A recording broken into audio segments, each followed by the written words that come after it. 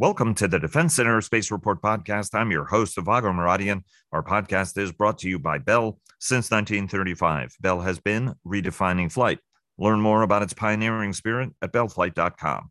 Later in the program, Byron Callan of the independent Washington research firm Capital Alpha Partners with a look at the week ahead and whatever else is on his mind. But first, joining us now are Joe Kochan, the executive director of the National Spectrum Consortium, and Dr. Christine Zhang, chief research scientist at Peraton Labs, a leading 5G and NextG firm. She is also the chairwoman of MILCOM, short for Military Communications, the world's leading military communications event that each year is sponsored by the Institute for Electrical and Electronic Engineers. The focus of this year's conference is the Pentagon's leading priority, the Joint All-Domain Command and Control System that can only be realized through partnership, not just with military industry, but also leveraging commercial communications technologies.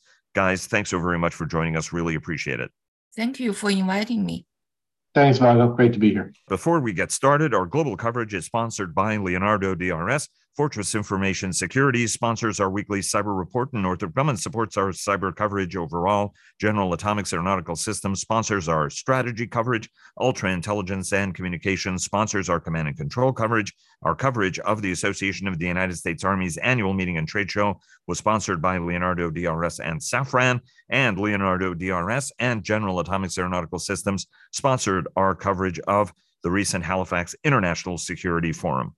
Joe, I want to start off with you, right? I mean, there are some folks who are not exactly familiar with what the National Spectrum Consortium does, and you guys play actually a critical role in the ecosystem, and a lot of your companies are actually going to be playing and are playing key roles in sort of military connectivity. Talk to us a little bit about what you guys are bringing to the party and shaping the use of 5G and prepping for 6G, right? I mean, even though we're just rolling out that network, we're rolling out 6G, and how all of this actually plays into the broader Joint All-Domain Command and Control narrative. The National Spectrum Consortium is a 400-member company and academic institution consortium made up of folks in the communications, radar, sensing space, basically anybody who uses radio spectrum for wireless technology. And we provide input and guidance and recommendations to folks within DoD about ways in which new technologies in those areas can be used to develop solutions for the federal government and DoD specifically. We are the holders of an OTA and the Transactional Authority contract that we use in coordination with our partners at DoD to fund prototyping and R&D in the wireless and communication space. And so I would say that in many ways, a lot of the building blocks of what will become a part of JADC2 and even beyond that, a part of the communications, sensing, and other networks within the Defense Department, a lot of the building blocks are developed and tested in the prototyping contracts that our members partner up to build and demonstrate for the DoD.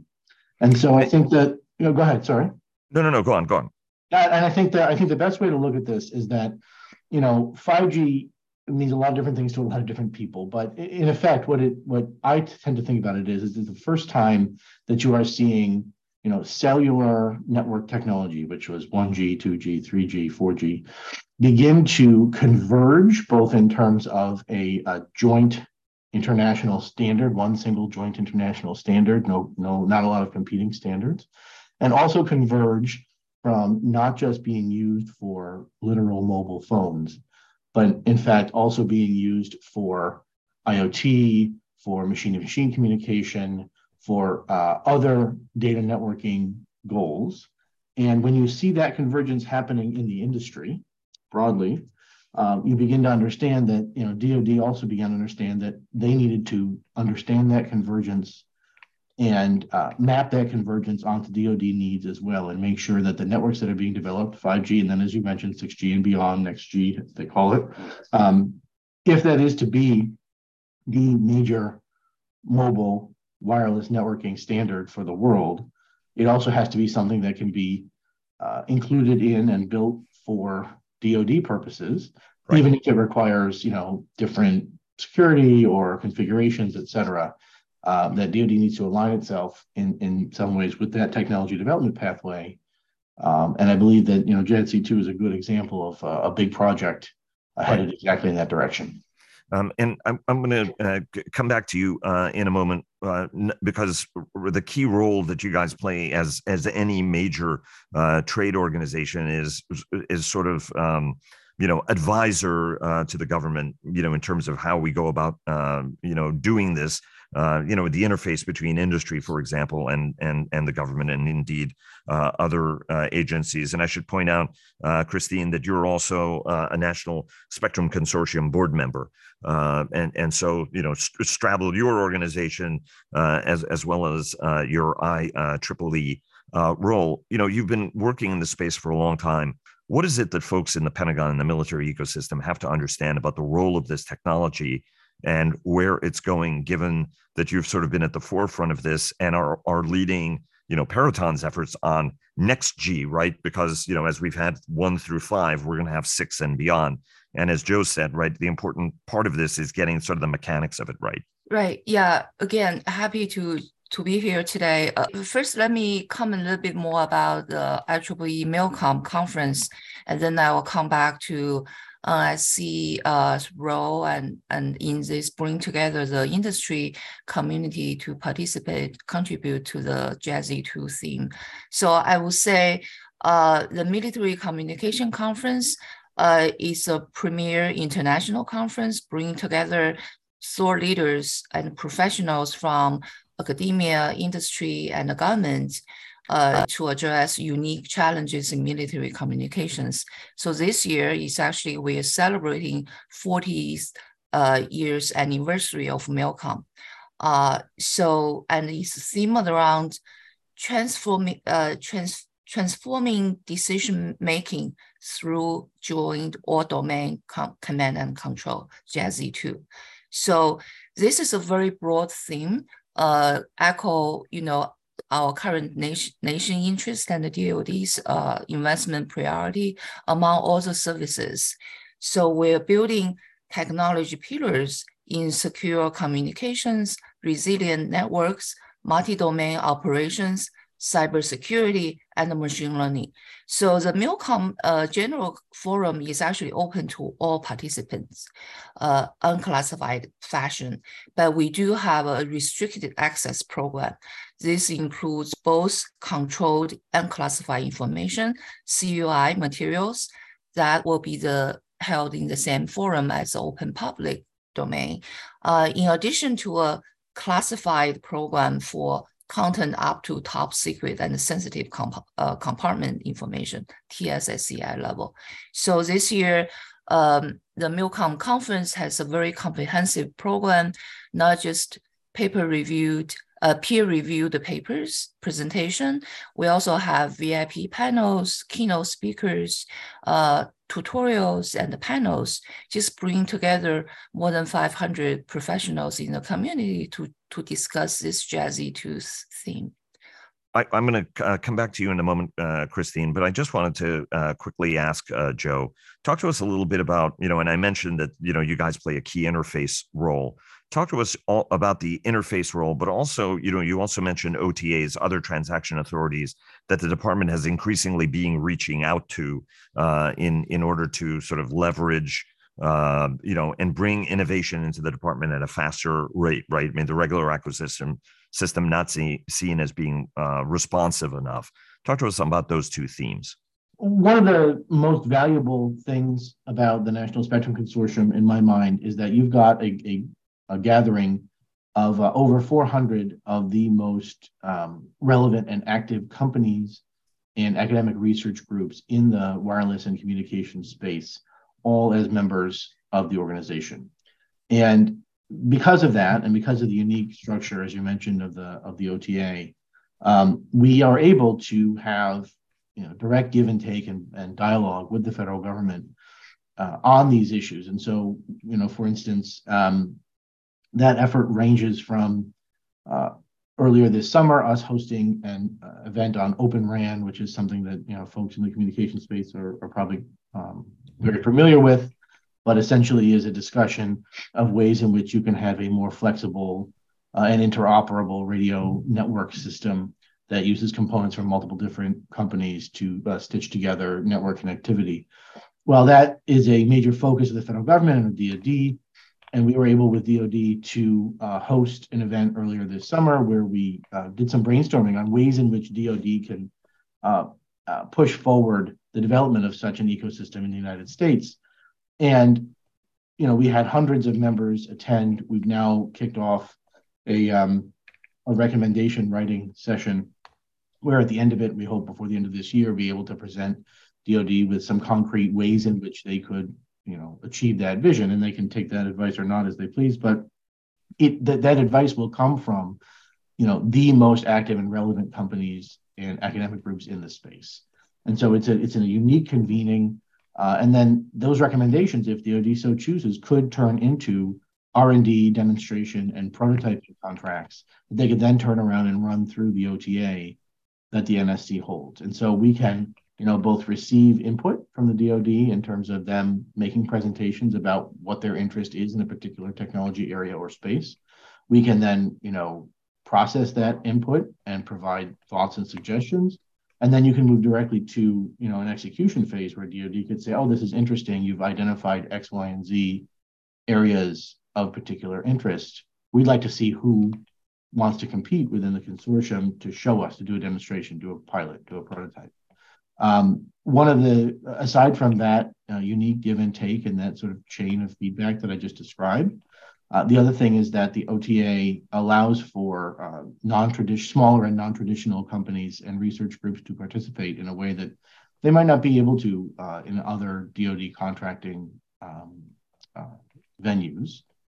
Over half, in fact, going up to almost 2/3 of our members are small and or non-traditional DoD contractors, which is unique and offers a unique opportunity for DoD to hear from and for smaller companies to get feedback directly from DoD on new technology. So they get direct exposure to ideas and new technology. And to me, that is a very valuable chain of events that will help push forward big, complex efforts like JADC2, for instance.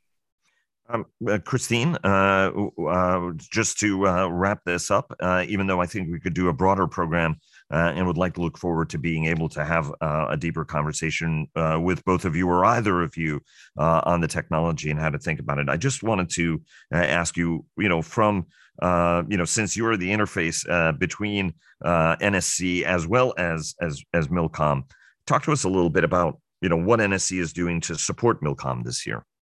Yeah, I'm happy to. Actually, it's my pleasure to sit on the NSC XCOM board and also serving as a chairwoman for the general conference for Milcom. So I would say in the NSC perspective, I'm representing more like traditional defense company.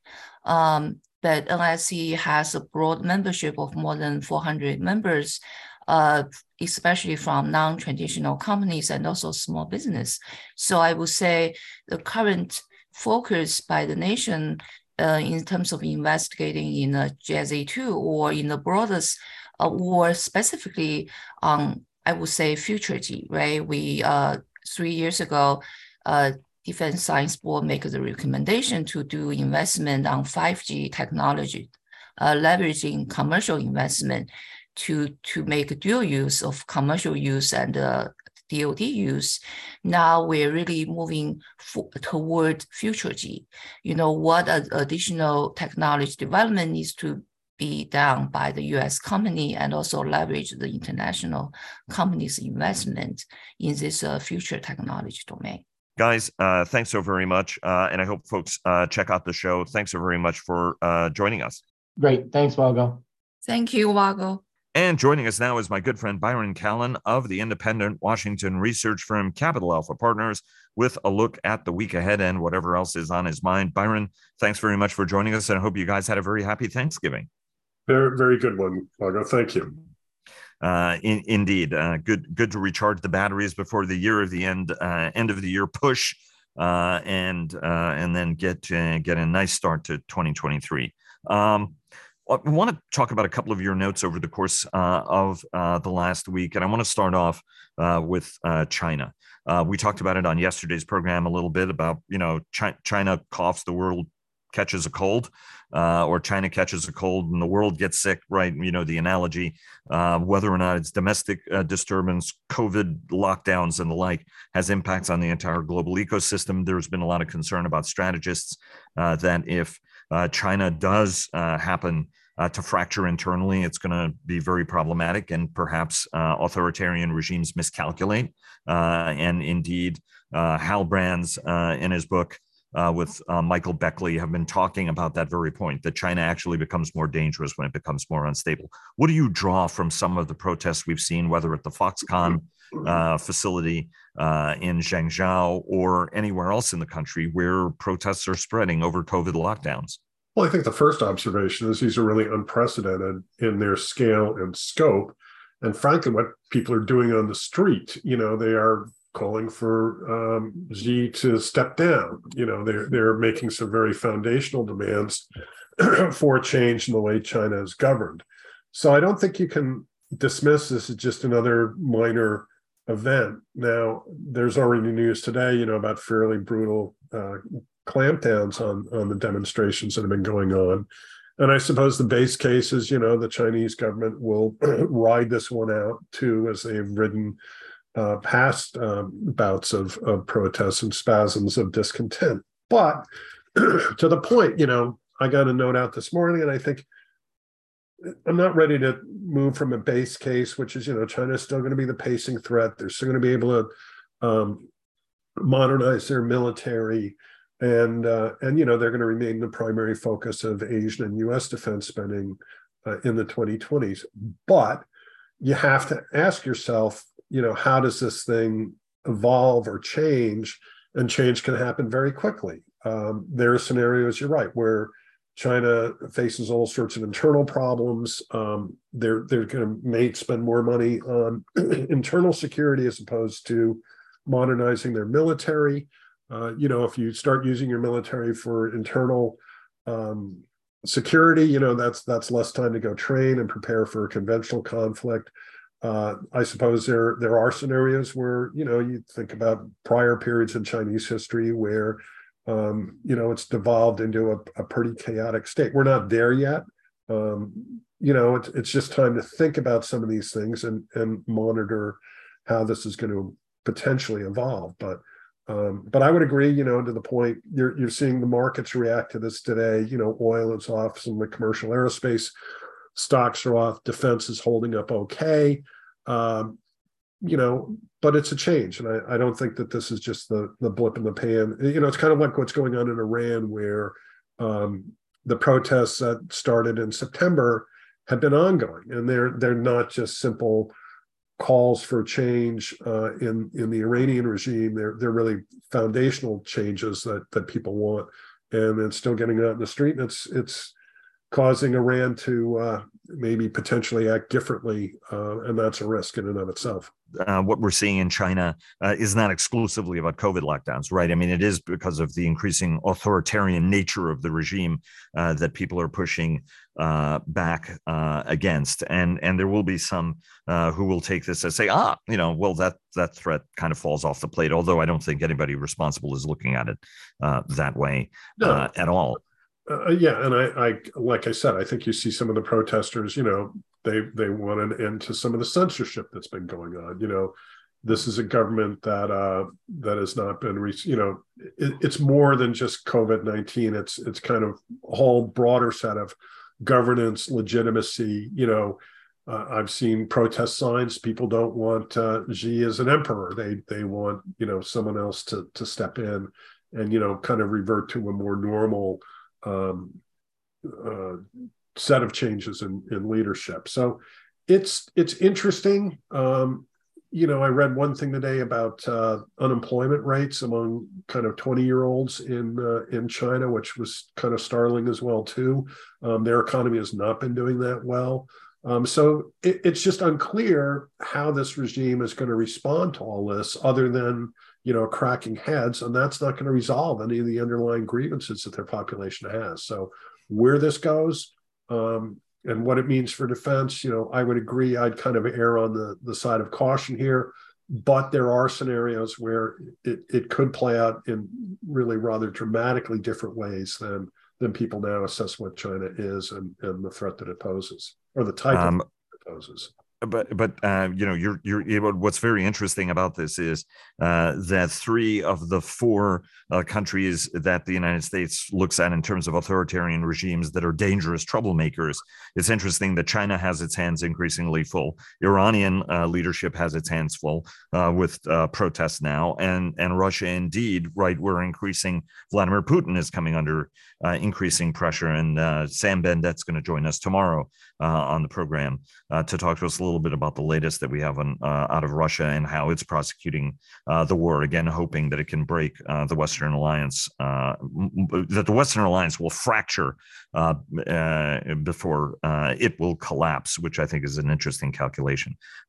Let's go to defense budget and your base case. I mean, we are going into the lame duck period. The Reagan Defense Forum will be Friday evening is the cocktail reception. Next Saturday is the big event where we're going to hear from leadership, including Secretary Austin and almost many other luminaries across the department. Whether the service secretary is Frank Kendall, and we're going to talk to Secretary Kendall while we're out there, and we're going to talk to Comptroller Mike McCord about some of the challenges facing the department. Talk to us a little bit about your base case budget scenario and where it goes, and whether there's any change to it.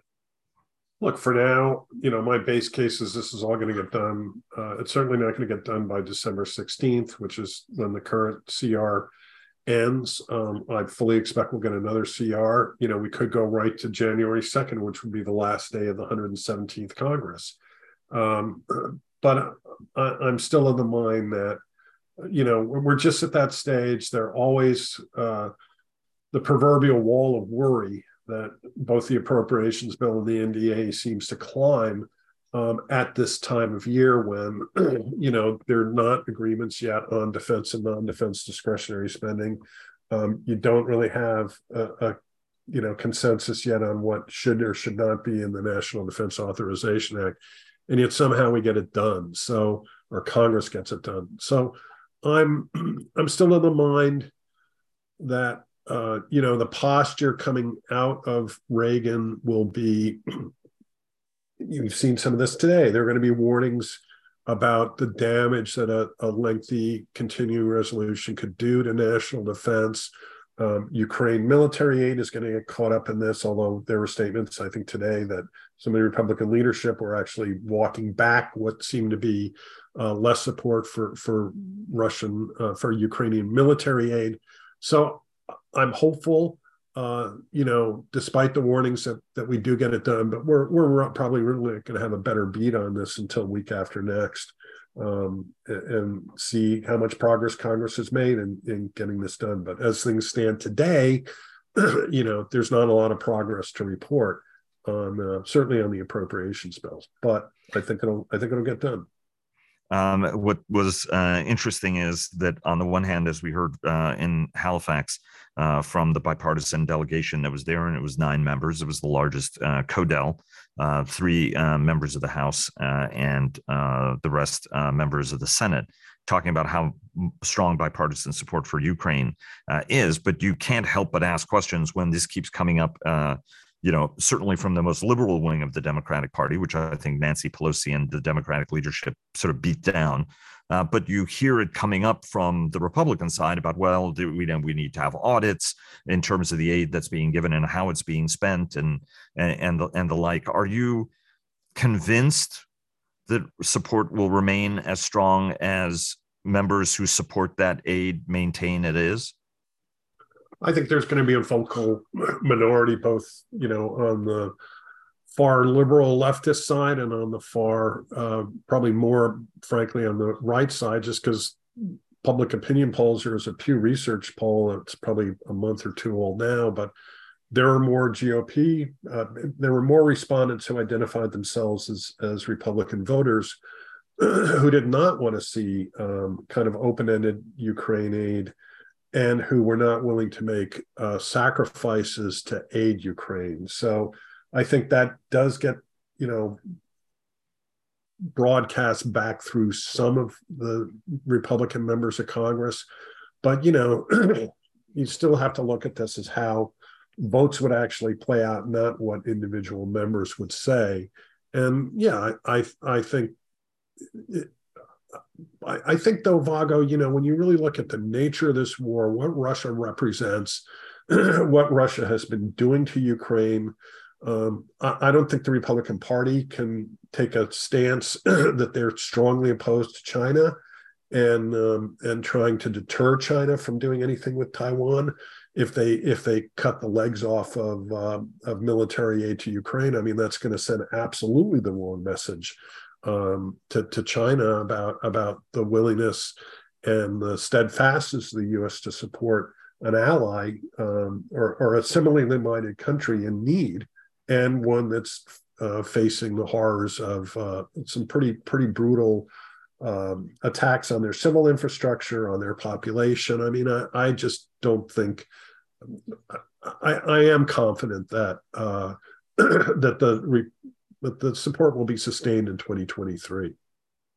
I thought it was interesting that if, and as we've discussed on the program, there are many people in the department, including at the very senior most military ranks, who did not want to be spending this kind of money supporting Ukraine against Russia under the guise that this money is critically needed in order to prepare the United States for China. And that's where the focus should be. But what I find is interesting is that over time, even those folks who believed steadfastly that we should stop helping Ukraine believe now that it is integral and sends exactly the kind of message we need to be sending to China, that we're willing to stick this out and that we would stand by Taiwan, and that this isn't going to be a quick and easy thing for you to do and inject some doubt into the mind of an adversary who might miscalculate. Again, another authoritarian regime, especially the more unstable they get at home, the more they might want to lash out externally as a way to bring the country together, to distract attention, what have you. Well, and I think the other part about it, Vago, it does potentially impose a cost on China if China has to worry more about whether Russia can actually provide security in Central Asia. That's going to take maybe their eye off the Taiwan ball a little bit. And, I still think at some point they do not want to see Putin fall and be replaced by a regime or a government that would be more Western leading. So I just think, it's kind of the knee bone is connected to the hip bone when it comes to China, Ukraine, Russia, and Taiwan. And I think, when people really think through what all this aid is doing, and frankly, for a cost that's really the fraction of the annual U.S. defense budget, it's pretty amazing what Ukraine has been able to do to the third largest military in the world, the third most powerful military in the world. Right. Indeed. There's always more stuff to talk about than we have time. We've got about a minute and a half. Talk to us about the key stuff the audience should be tuning into in the week ahead and what to look forward to. Well, besides the Reagan event, which you mentioned on December 2nd and 3rd, there's a Rand Mitchell Institute West Coast Aerospace Forum that day on December 2nd. That's the lessons learned from the Russia-Ukraine conflict for the Pacific Theater. That looks pretty interesting. Chatham House is having a one-day conference December 1st in London on how Russia's war in Ukraine is going to shape the region's future. I am very much looking forward to a paper that the Royal United Services Institute will be releasing on November 30th. It's talking about the lessons in conventional warfare fighting Russia's invasion of Ukraine. Leidos is doing an investor meeting in Huntsville, Alabama, November 30th to December 1st. Atlantic Council has a couple of events going on. There's a CSIS event on Japan's national security and economic security. So a lot going on this week, I think, as you said, people kind of prepare for the sprint into the end of the year holiday season. Indeed, and we should point out that we're going to be covering the West Coast Aerospace Forum as well, and the B-21 is going to get rolled out on Friday as well for what will be a major dog and pony show, although I'm not sure that we will know anything more about the airplane than we do now, but hope springs eternal. It always does. Indeed. Byron, thanks very much for joining us. Really appreciate it, and look forward to having you back on again next week. Thanks so much. Thank you, Vago.